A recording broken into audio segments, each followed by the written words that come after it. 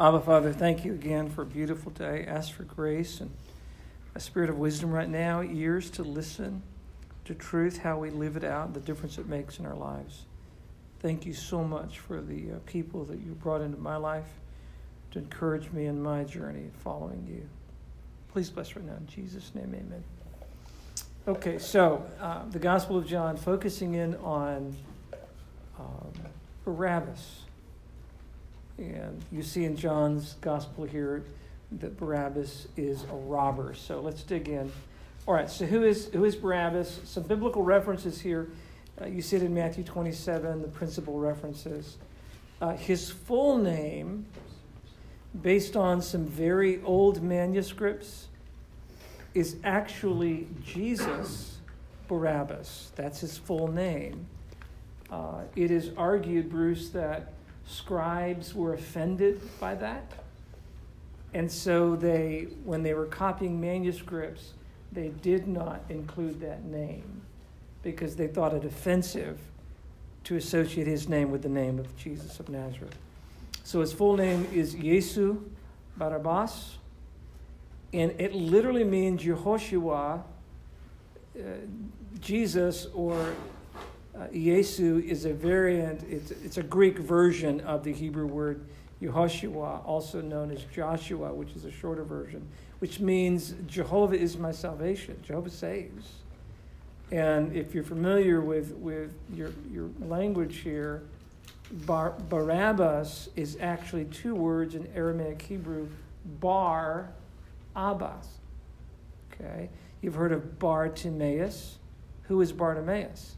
The son of Timaeus. He's the son of Timaeus. We have no idea what his name is. He's just Timmy's boy. Okay? So we don't know what his name is. Or Bar-Jonah, Simon Bar-Jonah. So you get the idea.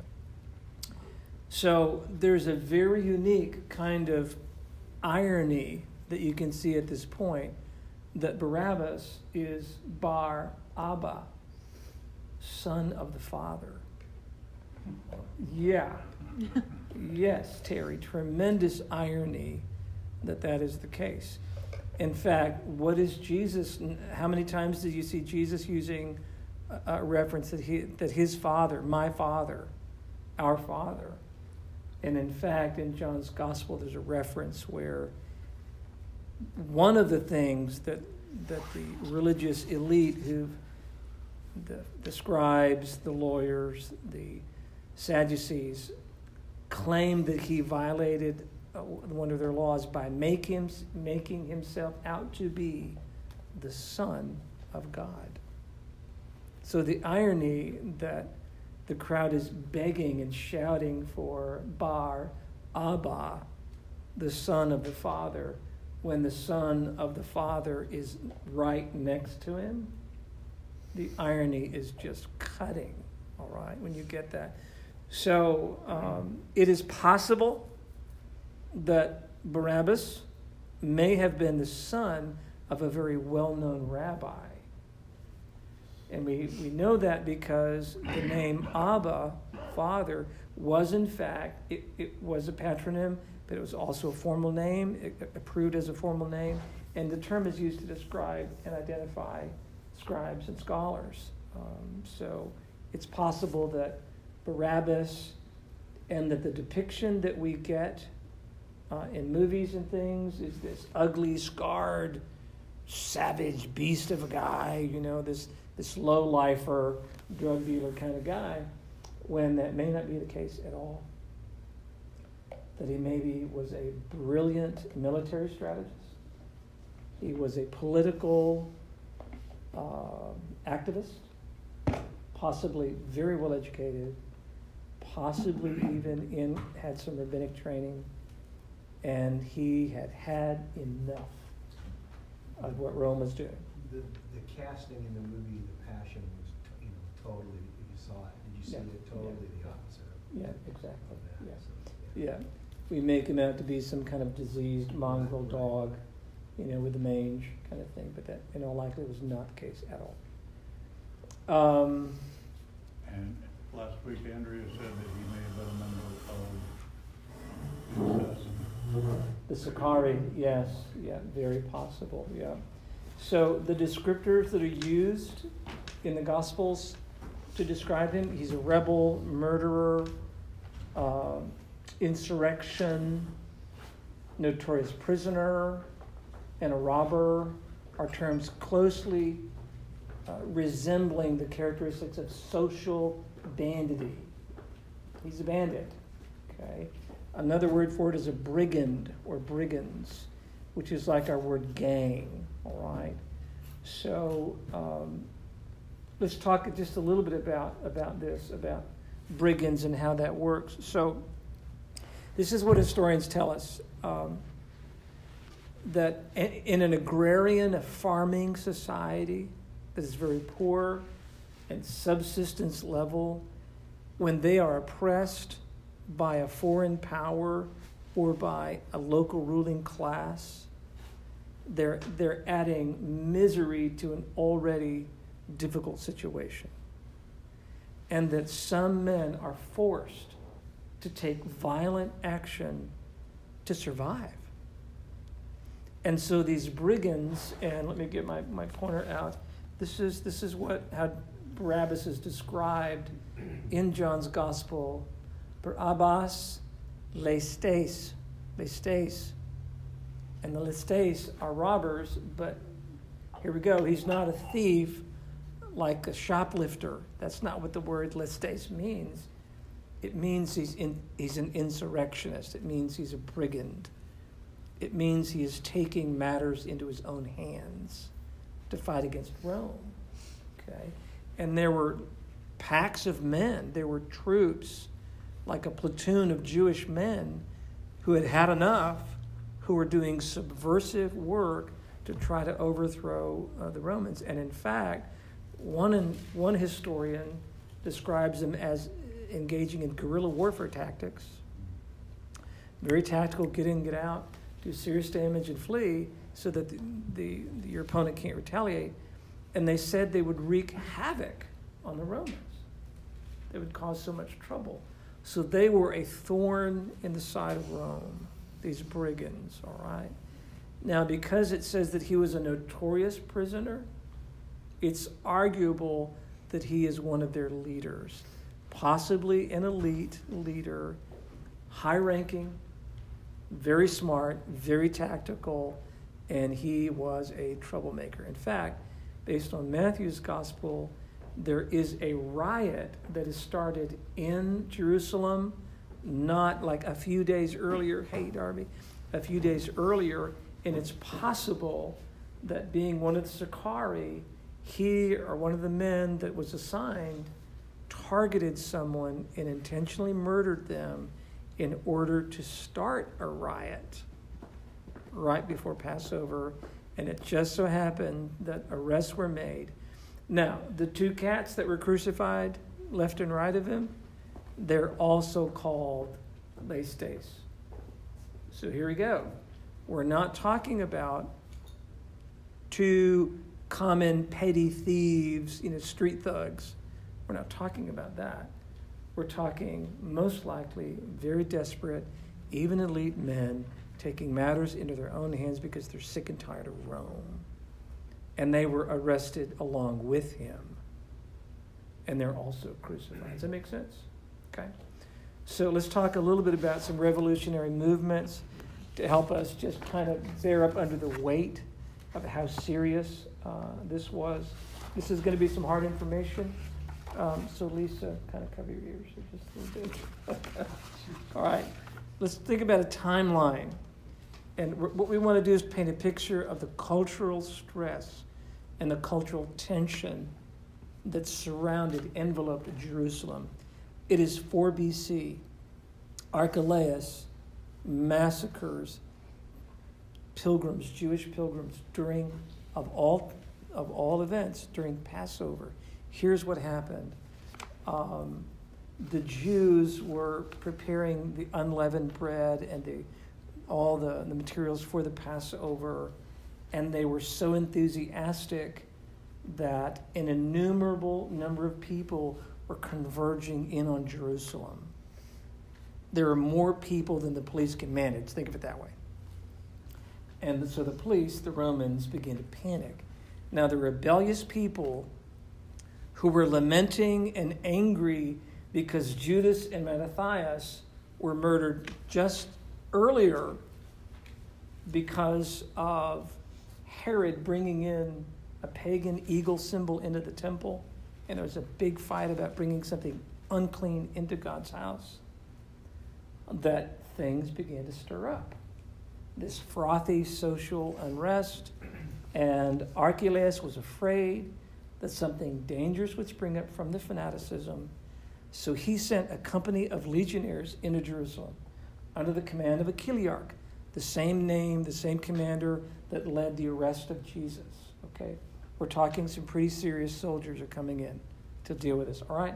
So they move in, and Archelaus gave an initial command to keep this thing under control and to stop, quote unquote, the madness. Well, guess what? These rebellious people who were upset at the brutal murder that took place just earlier, they got so upset, they were so outraged when they saw Roman soldiers coming into this Passover event that they attacked the soldiers. They stoned and killed several, wounding some who fled and ran back to Archelaus, telling him everything that just happened. What do you think came next? The wrath of Rome came down. This is 4 BC. 3,000 men were killed by the cavalry. They brought in mounted soldiers into Jerusalem. 3,000 people dead. Okay. And those who could escape ran into the hills. All right. That's 4 BC. Another event in the BC area, we don't know, a guy named Theudas. There's 2 of them. He caused trouble and was caught, and he committed suicide. 4 BC, again, there's more trouble. Varus, the governor of Varus, comes in, so sick and tired of the upset. You ready for this? Crucifies 2,000 people. This is right before Jesus is born. Okay? This is what's going on politically. AD 6, do you remember the census? Quirinius gave a census. This is related to this census. Judas the Galilean is so angry that Judea has been annexed by Rome, and Rome goes in to take a census of all the people and all the property. Do you know why? A major, heavy levying of a tax is now falling on Israel, and he is so angry, he leads a violent mob and, of course, is caught and is executed. All right? That's 86. I could go on and on with this kind of stuff. It gets worse. The AD 36, a Samaritan tries to do the same thing.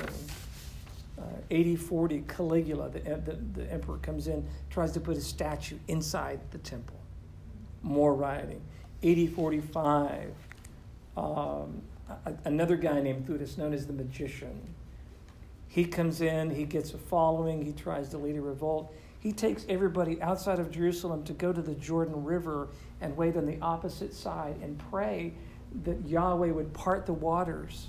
This is during Passover era too. That Yahweh would part the waters so they could march in and take the city like Joshua or like Moses during the Passover and the Red Sea parts. Can you see this? The religious fervency and the political tension of the day. AD 66, the Roman procurator Florus comes in and crucifies 3,600 Jewish dissidents.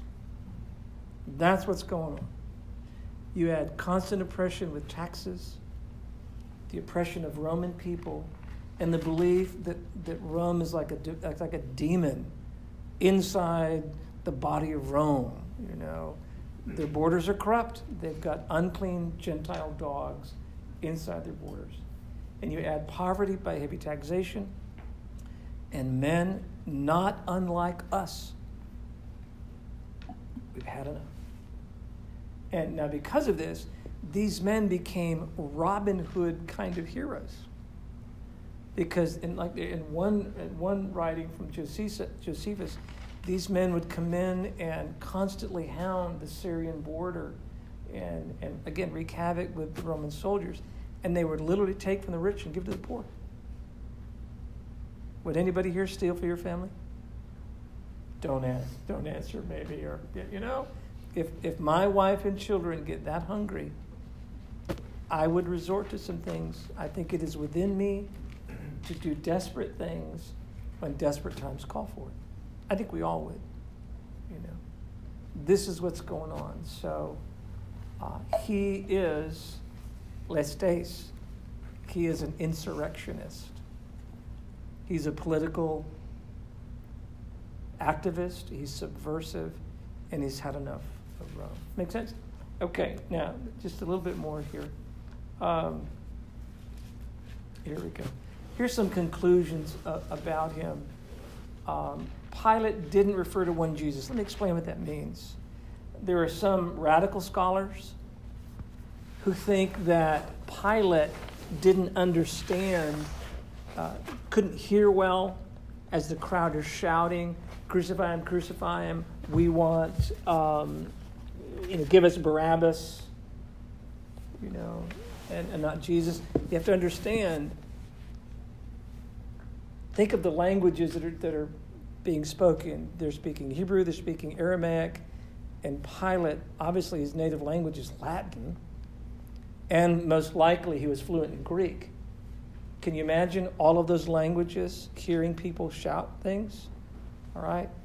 And they're saying, give us Jesus Barabbas, Jesus the Son of the Father, and, crucify Jesus, who has in charge the Son of the Father, the one that's a political troublemaker, the one who thinks he's the king of the Jews.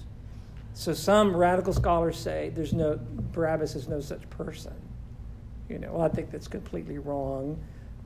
Pilate didn't refer to one Jesus, with two different concepts. There are two men there. One is Jesus Barabbas, but there's Jesus the Nazarene as well, Jesus Christ. Secondly, Barabbas did in fact belong to the Sicarii or to a brigand group. He is possibly a leader or the leader because he was notorious. He may have been the famous leader of a group, and he was arrested based on the reference in Mark 15:7. He probably had secret supporters inside the crowd in the praetorium. Think about that. The network of the brigands was pretty elaborate. So there are some people in the crowd who want Barabbas released because he's the leader of the Sicarii or of the brigands, not because they don't like Jesus. They just want their man out because they're tired of Rome. Does that make sense? There's probably some men in the crowd, at least that way. The irony of his question is unrelenting. Shall I release Jesus, the Son of the Father, or Jesus, the Son of the Father? Which one do you want? And of course, they choose Barabbas. Now, this is something that's interesting. There's a record in the historical works about these zealots, and there's an instance in which their war cry is, "No master but God." And then look how it changes during the crucifixion event, the trial. These Jews, these key Jewish leaders are saying, "We have no king but Caesar." But from the zealot perspective, we have no master but God. Look how far they have compromised their commitment to Yahweh to be able to make that their watch cry as opposed to the other. Now, again, how passionate are these people about their faith and about the Word of God and Yahweh? There's a story about brigands that were being a whole band of, now remember, their wives and children are involved in this, that they were being hunted by the Roman army, and they fled to secret caves. And it's recorded that under Herod's leadership with his soldiers, he dispatched these soldiers to send down men in ropes, with ropes, in kind of basket-like, wooden chest kind of like devices with weapons to lower them down the cliffs, right over the mouth of the caves to come in and slaughter the brigands who are hiding out in these caves. And there's a story of an old man with 7 children and his wife. And they're threatening him, and they're just saying, hey, look, Herod's going to give you some protection if you'll just come out. He refuses, and as the story is told, all of his children die, his wife dies, and he dies, and he says, here's his famous line to Herod, I would rather die than live in slavery. And that's his assessment of what he thinks of Rome. So in other words, do you see how desperate these guys are? They're really, really desperate. Now, let's push it just a little bit. And I'm only doing this just for effect, okay? Just to kind of appreciate cultural pressure. What if there was a census in our time? And what if the government wanted to find out if you had any guns in your home? If you had any weapons? And they want to know if they're registered. Would that irritate you? Would that be a little bit of a problem? Sure. Do you think that's kind of a none of your business thing? Do you realize that those political pressures are actually starting right now? Connecticut, New England, California. No, we're talking about just a gun or two in the house. What if it goes farther than that? They're conjecturing that they're trying to pass a law in California making it illegal for anyone in public, just a public layperson, a common citizen of the state of California, or a licensed psychotherapist, to say anything negative about gender-related issues, about transgender persons, about persons with sexual reassignment surgeries, homosexuality, and any forms of non-traditional sexual expression.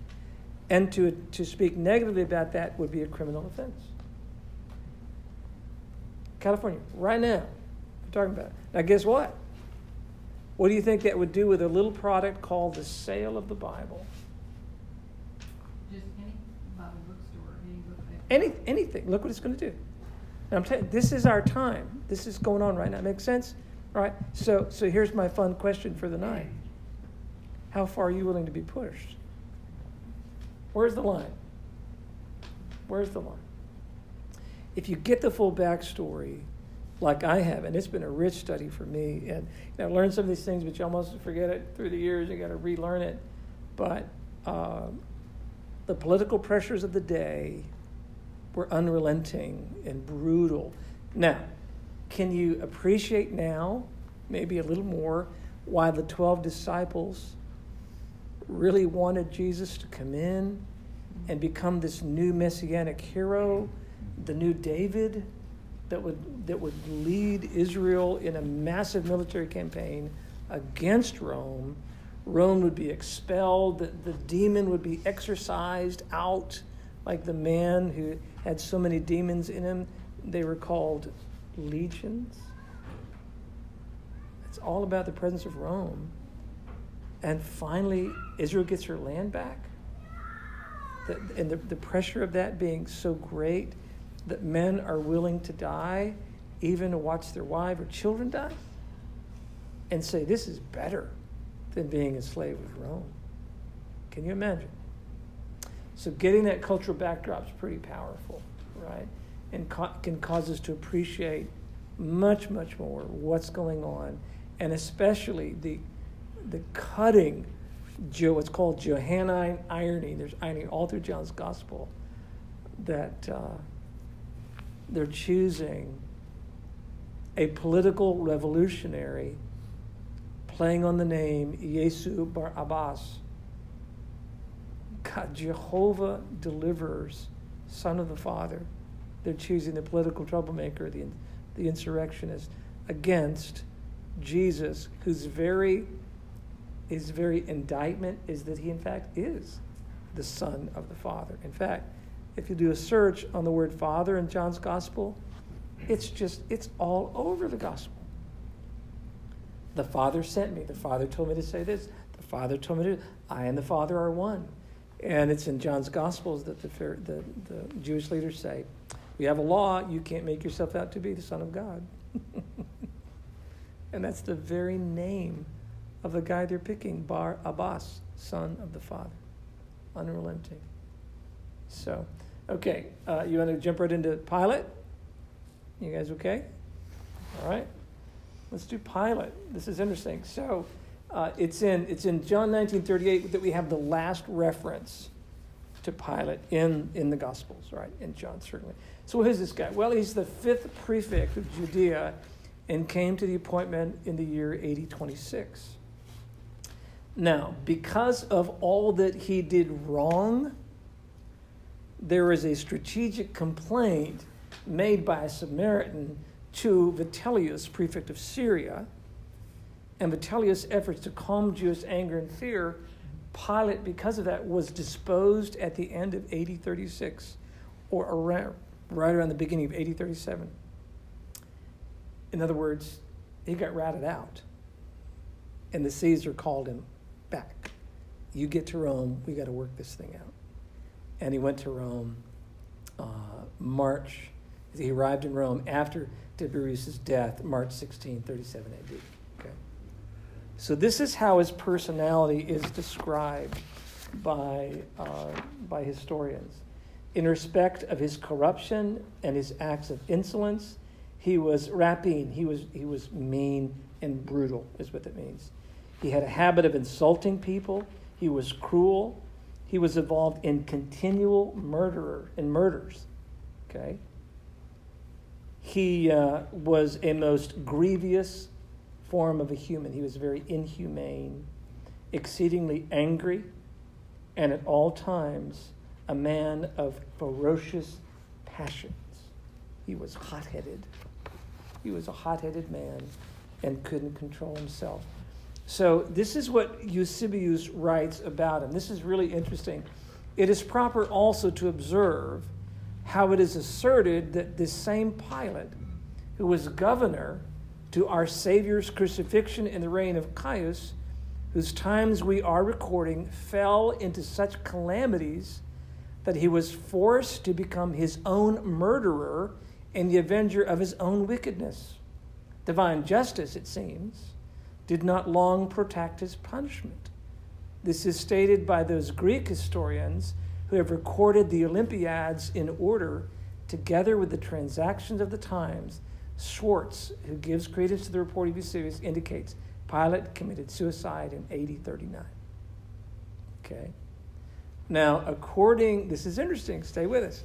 According to the apocryphal book of the Gospel of Peter, Pilate withdrew, after he washed his hands, Linda, he withdrew from the legal process. Herod Antipas took over and finished out the adjudication of the crime. Okay? Pilate steps out. He can't handle it. This is beyond him. And remember, his wife warns him to have nothing to do with this man. I suffered greatly in dreams about it. All right, one more. Check this out. It is Tertullian, one of the great apologists of one of the great church fathers, early church fathers, who says that Pontius Pilate became a Christian. This is what he says. This is during the day Christ died. Remember, the sky darkens. At the same moment, daylight was withdrawn, though the sun was then making the middle of its course. Those who did not know that this had been prophesied with regard to Christ thought that it was an eclipse. And yet you have that overshadowing of the sky recorded in your secret records. Then the Jews took him down, laid him in a tomb, and further surrounded it with a large band of soldiers to guard it carefully, lest his disciples might remove the corpse by stealth, because he had foretold that on the third day he would rise again from death, and thus escape those who suspected them. All these things with reference to Christ, Pilate, who himself also in his own conscience was now a Christian, reported to the Emperor Tiberius. So he converts to Christ, gets in trouble, Vitellius rats him out. He's converted to Christ at this time, and he goes back to Rome when Tiberius is reigning. But didn't you say he committed suicide? The question is when. The question is when. And so, and here we've got a lot of historical stuff that we're trying to stitch together. And look at this. Let's tie it off. Pilate's wife is unnamed in the New Testament, and yet the Eastern Orthodox Church records that her name is Procula, or sometimes Procla. The Eastern Orthodox Church beatified her. This means made her a saint. Okay? Where she has power to pray for you and help you out. Her date, they celebrate, her date is October 27. The Coptic Church, the Egyptian Church, honors Pilate and Procla on June 25th, making him both a saint and a martyr with her. Now, we have to be careful here, okay? All right? Just because we can grab some ancient historical references doesn't mean we've somehow, nailed it in what happened historically. But it is interesting, and this is the historical data, okay? I've given you what's out there, what's available, unless some cool monk finds a manuscript somewhere that nobody else has found before. You have the data as presented tonight. That there are references coming down to the 2nd century, late 1st century, that are arguing that he committed suicide, he was ratted out by Vitellius, and that Tertullian, and I'm telling you, that's like saying Ravi Zacharias of the day. That's a good way to get who Tertullian is. He's the Ravi Zacharias of his day, this great famous apologist. He says he became Christian. Now, do you take the words of Tertullian to be the gospel? No. But I'm telling you what, we make conclusions about history on far lesser evidence. Right? You read something in Wikipedia or Britannica or anybody who says a reference about native settlers of Arkansas, and you're like, well, that's what happened. So Tertullian, who was the leading apologist of the time, says that he became Christian. Soak that up. See what you think about it. Contemplate it. Now remember about suicide, that there was an honor aspect to that we do not have in our culture? To us it's wrong. You do not commit suicide. There's no honor in that, and we hold dearly to that because we believe life is sacred. Well, we don't live in an honor-shame culture. Okay? They did. It is better to die than face certain things. It's possible, again, let's try to stitch the data together.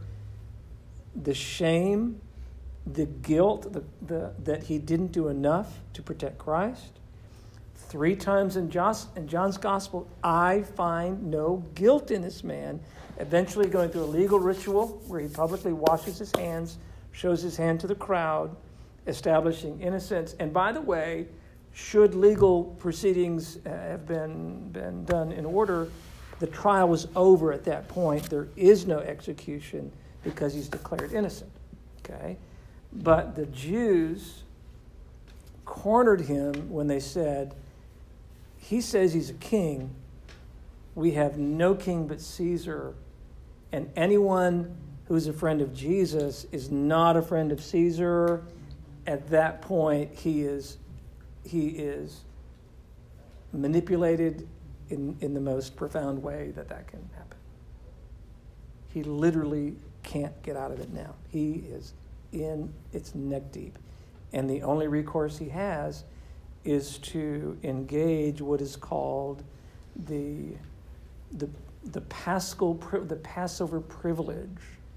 And that is, let's do a workaround. We have a custom of releasing somebody. Can we at least do that? And they said, sure, but release the other Son of God, the other Jesus.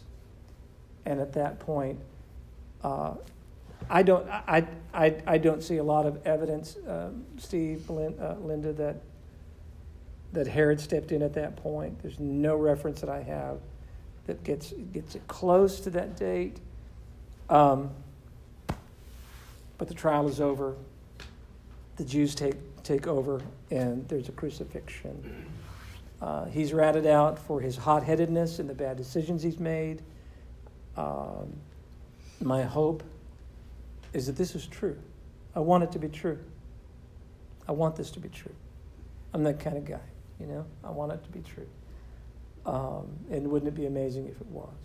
When I read it last week, I sensed how frantic he was. Mm-hmm. Because he comes back into Jesus and says, what, you're not going to talk to me? Don't you realize that I have the power to either Yep. release you or Yep. have you crucified? And Jesus said to him, the only power you have is what you're allowed.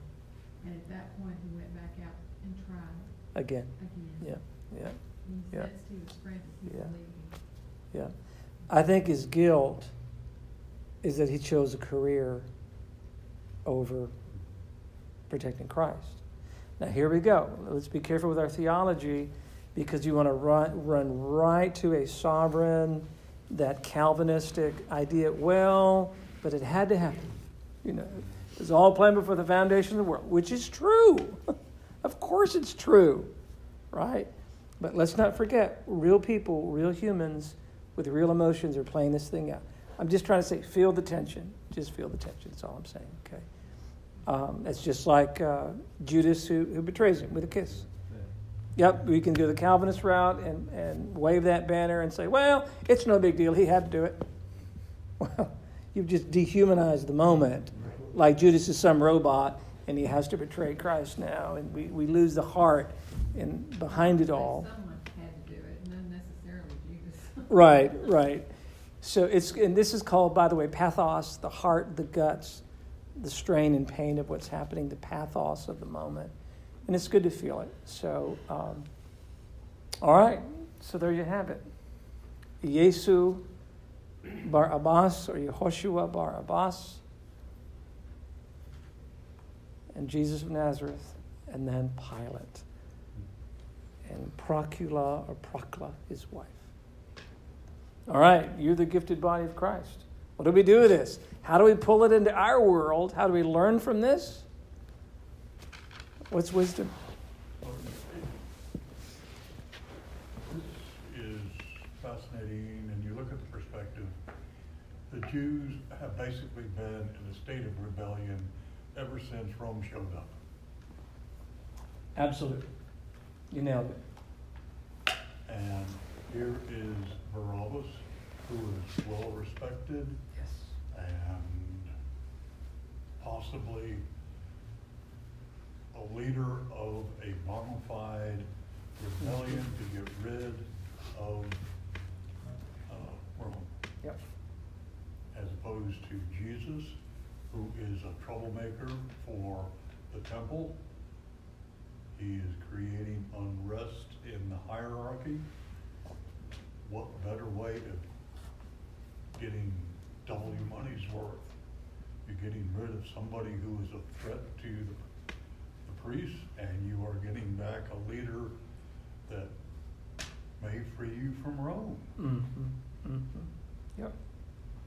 And one, Jesus, pursues change through violence.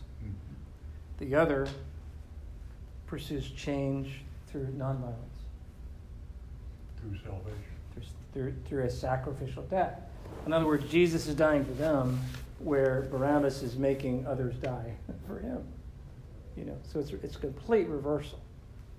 Complete reversal. Now, let's push this a little harder. You know, we showed some sympathy toward Pontius Pilate. Should we show sympathy for the temple aristocracy, the Sadducees and scribes? Those who were responsible for the internal workings of Jerusalem? Should we show some sympathy for those guys? Sure. Why? What did Jesus say? Forgive them. Sure, exactly. But remember the trauma timeline? I mean, there's more. I don't think you want to hear it. There's one military leader by around 80, 70, you ready? Crucifying about 500 men a day. This is the final siege to level Jerusalem, where Jesus said regarding the temple, not one stone to be left upon another. Wouldn't you hate to live in that world? You ever see the footage of Syria right now and the bombings in Syria and what Assad is doing and how it's displacing people? Can you imagine that right now military forces could launch into your neighborhood and engage in killing anybody that was a Christian?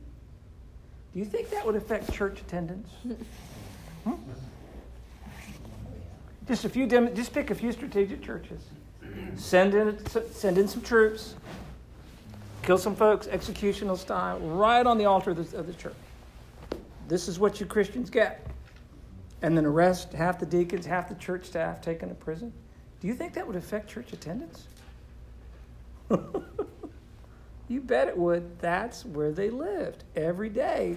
And what if you were responsible to keep the peace because you didn't want any more killing? You didn't want any more arresting, and you've learned, okay, peace by compliance. We get to keep our little laws, our dietary codes, and do our religious thing, but we just pay heavy taxes, and we just keep things quiet. Can we not have a peaceful Passover, please, without some knuckle-headed rebel, some young man who thinks he's had enough, and thinks he's a new Moses figure? Can we just get through this season without any trouble, please? Has there not been enough bloodshed? There's one historian that describes the bodies on the pavement around the temple. Can you imagine if those images were fresh and raw in your mind? And you're just thinking, please, no more trouble. And then as Jesus comes along and starts stirring up trouble, talk about a perfect storm.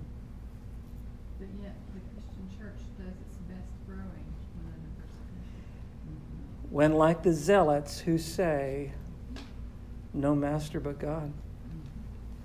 The opposite. Our King is Jesus, and we will die for him. We will be willing to lay our lives down. And greater love has no man than this, that who lays his life down for his friends. So. Yeah, they try to wash history of this back. The reason we exist as a country is so we can worship glory. Absolutely. That's why. More than anything. And the church or the state will not dictate a religion. It will not do that. I think a danger, though, in the country nowadays is, sure, the state may not interfere, but this culture of society definitely is interfering. Oh, with the yes, church. Will. Yes. And I've seen reports recently where people can't have stances or freedoms of speech without getting assaulted by the opposition. It's Mhm. like they don't even get a voice. Mhm. They'd rather just tell them to shut up Yeah. and stick with what we do instead. Yeah. Kind of like in this situation. So Yeah.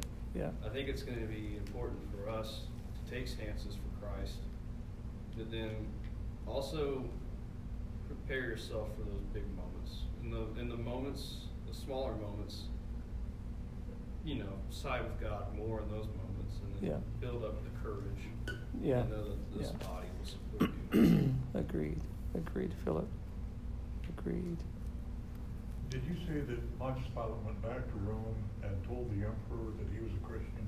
No. We actually don't know that. Okay. He went back to face punishment. And one scholar argues it's possible that he was exiled to France, a remote area. But again, the historical data, Terry, is so slim. It is sparse. Josephus didn't have a king? Oh, he did. He did, and it wasn't good against Pilate. I'm sorry, not Josephus, Eusebius. Eusebius had a pretty negative take on him. But others, though, they exalt him.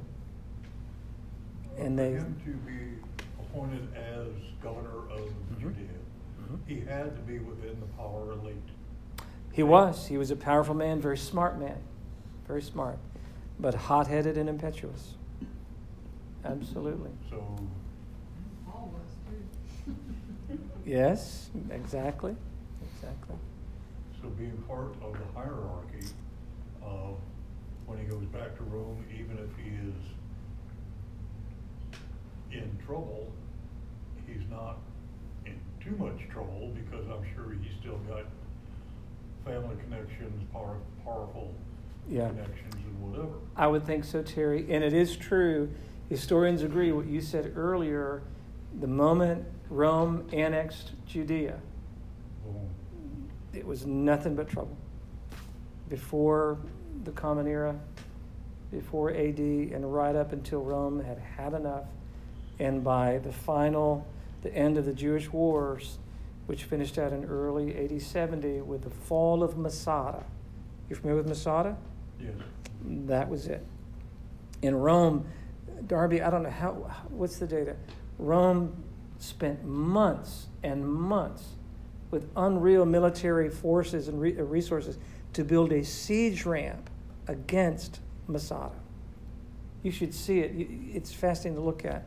They built half a mountain to get to the top of Masada to get the last zealot holdouts. They were incredible. They built half a mountain. It's unbelievable what they did to get to this. That's how mad Rome was. They'd had enough of the Jewish problem. They'd had enough. Yeah, but they thought that they would rather die as slaves too. Mm-hmm. Mm-hmm. Yep. And by the way, scores of them committed suicide in Masada. I think they all did, didn't they? I'm not sure the final count, but I think almost all did. So lots of practical questions are begged. Where's the line? Where's the line? And if you're pushed up to it, would you be willing to take a stand? Desperate times, desperate measures, you know. And by the way, can I really make fun of ourselves for just a minute here? We feel pressure when we have to pray before dinner in public. It's such a burden. And we actually, and that's for real, we feel a little unconscious or a little awkward, just say it real quiet. Dear God, thank you for this food. In Jesus' name, amen. Okay, that was over. We're done, you know. Oh, but I really sacrificed my faith today for the Lord, you know. We honestly, I'm telling you, that's how far we are off course. That we have to find some gumption to say thanks before a dinner. So, where's the line? How would we handle that kind of pressure?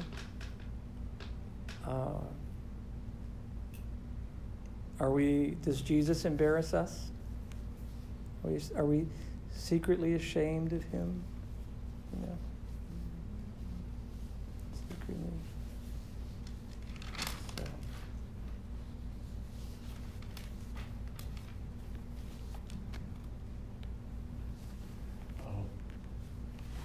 No. There you go. There you go. There's, and I say that because I've never been afraid of confrontation. Right. You know, to use an old Navy joke, was if you're feeling froggy, go ahead and jump. I'm more than willing to mix it up. I don't want to start anything, but hey. Right. But yes, I understand why people are afraid in today's politically correct society. Is an atheist or a Muslim or somebody afraid, going to complain to the management at Starbucks that somebody is praying over their bagel? Absolutely. Do you want that hassle in your life? Sure. Anybody see the headlines in Arkansas Democrat that there's now the state's being sued for having the Ten Commandments on government property? Oh, it was just a matter of time. It's a matter of time, yeah, absolutely. This is the one that they replaced because some clown ran into the first one with a truck. Which I think possibly was very deliberate and knew that it would get it stirred up. So much of this is political activism, by the way. So. All that hulu over that, and yet the Supreme Court justices sit beneath it, don't they? In the Supreme Court justices. You know, Washington, it's D.C. supposed to be. So where's the line? How far are you going to be pushed? How would you respond? And these are serious questions, you know, that we can ask ourselves. Okay.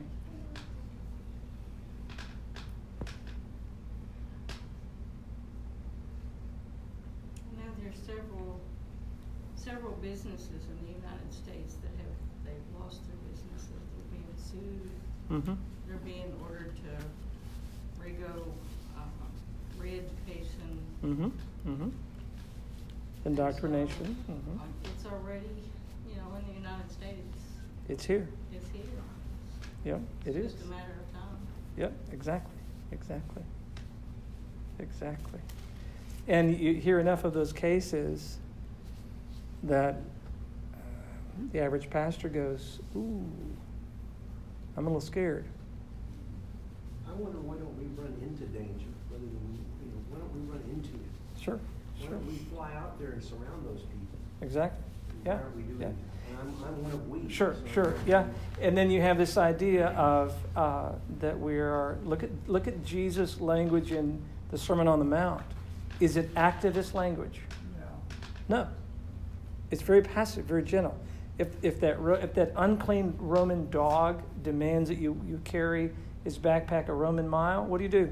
Carry it You too. carry it too. If you want your jacket, you give him your shirt as well. It's an ethic of nonviolence. And yet, we need to storm that little mom and pop cake shop and protect them and fight for them. By the way, that is happening. In case you don't know that, there's ACL, the ACLJ, and some of the folks are all, they're helping them. Well, that lady, was it Tennessee or Kentucky that refused to marry homosexuals? She Yes. went to the courthouse. She went to jail. Right. Who would have thought we would have that happen? Absolutely. Yeah. So we are living in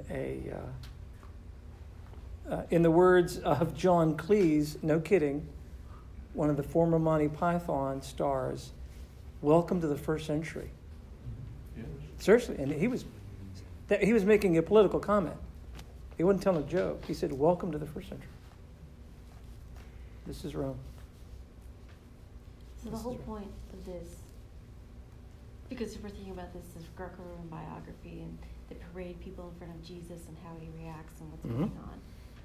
What's the whole point of this? Like, we just figured out all this stuff, and now we're going off on these other things that I feel like are not really the point of the text.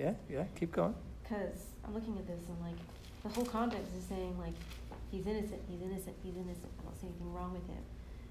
Like, the whole point is Jesus broke no law. Not of man, not of God. Mm-hmm.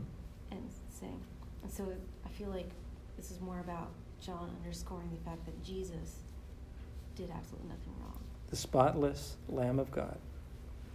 Absolutely. So, you ready? Let's take it to a fine point. If we're not careful, we want to become Barabbas. We want to be the Sicarii. We want to join the brigand group. We want to sign up, and we want to punch the liberals in the nose, or whoever we think that troublemakers are. Well, wouldn't that be who we were when we did the Revolutionary War? Absolutely. We want to bloody somebody's nose. We want to fight back. And there you go again. Where's the line, and how far do you have to be pushed? For example, Voice of the Martyrs, on their newsletter front page, a precious family, mom and dad, and two precious kids, Boko Haram, come up to the door with AK-47s and said, you will recite the creed of the Muslims and confess that Muhammad is God's prophet. He said, no, I won't. They shot him right in the head, right there in front of his family. Now, miracle of God, he survived. I know that's radical, and who's going to do that to anybody here in Little Rock? Now, come on. Well, I doubt it will happen here, maybe not yet. But the fact is, Michelle's onto something. We can be a candle not on a lampstand. We can be salt that is worthless because there's enough carnality and worldliness in us. You can't tell a Christian apart from a lost person by the way we live our lives, right? We're not speaking. Or what's that? We're not speaking, which means the candle's under the bushel basket. It's under the bed. Exactly. Yeah. So.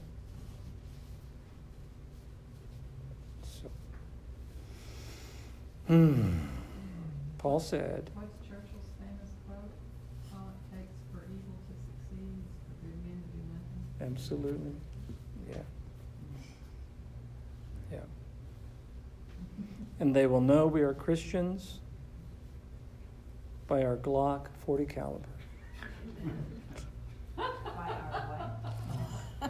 Our Glock 40 caliber Now, pistol. why do we have to go all the way from passivity to the Glock? I know. There's stuff in the middle. I know, it's in the middle. Okay, our slingshots, our slingshots. They will know we are Christians by our King James translation, which is the real Word of God. That was a joke. It's not the real Word of God, okay? It's But not. all seriousness, Chris, if they ever disarm us, that is the major step. You bet. If they ever disarm us, whether we use them or not, if they take them away, we're doomed. Yep, yeah. They'll know we are Christians by our love. What's that? That's what happened in Hitler, he took them away. Absolutely, absolutely, Every culture, they take them away and they were doomed. absolutely. Absolutely. So, There was a church down south, Christian church, not sure what denomination, but after the church shooting in Texas, they put a sign up in front of their church and said, "Beware, this church is armed." There Yes. are parishioners here are carrying weapons. Do not attack us. yeah. We will meet you with deadly force. Out in front of the church. Yeah, actually was that. And then it said, the pastors, sign the pastors. So, yeah, yeah, yeah. So Paul thought this makes profound theological sense. The very thing that he received, he delivered. And he said, in the night that Christ was betrayed, he took bread and he broke it. And he said, this is my body, which is given for you. Eat it. In like manner, he took the cup also after supper, saying, this cup is the new covenant in my blood. Drink it, all of you. And then Paul makes his own summary statement. Whenever we eat the bread and drink the cup, we proclaim his death, or we tell the story of the gospel. That's what he said. Mishal, that the innocent, spotless Lamb of God has died for us so that those of us who believe, our sins are taken away. He who knew no sin became sin for us, that we might become the righteousness of God in him. So.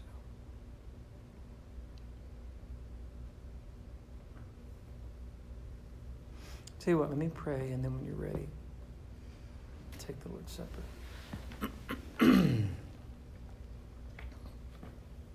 Father, thank you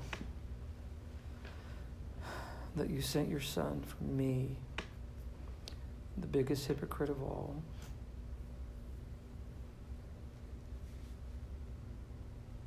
Lord, I ask that you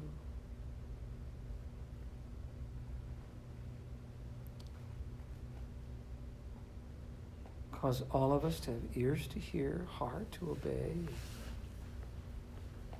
We would be, in fact, your disciples, followers of you, unashamed.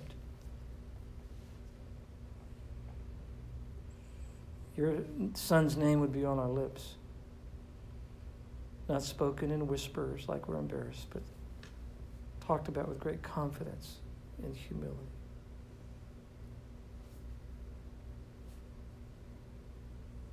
Lord, I love you and I thank you and ask your blessing as we prepare our hearts. In Jesus' name, amen.